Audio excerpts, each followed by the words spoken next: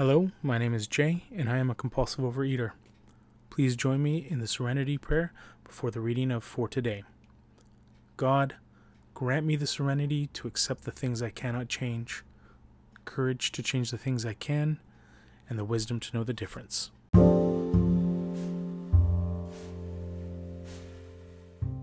January 2nd.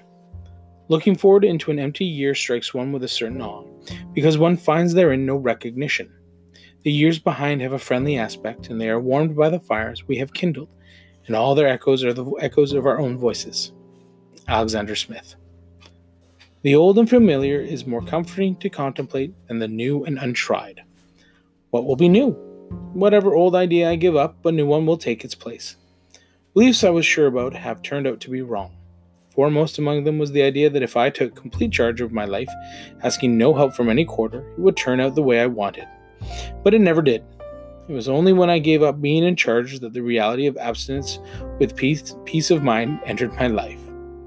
All my progress towards sanity and balance come from that one magnificent change.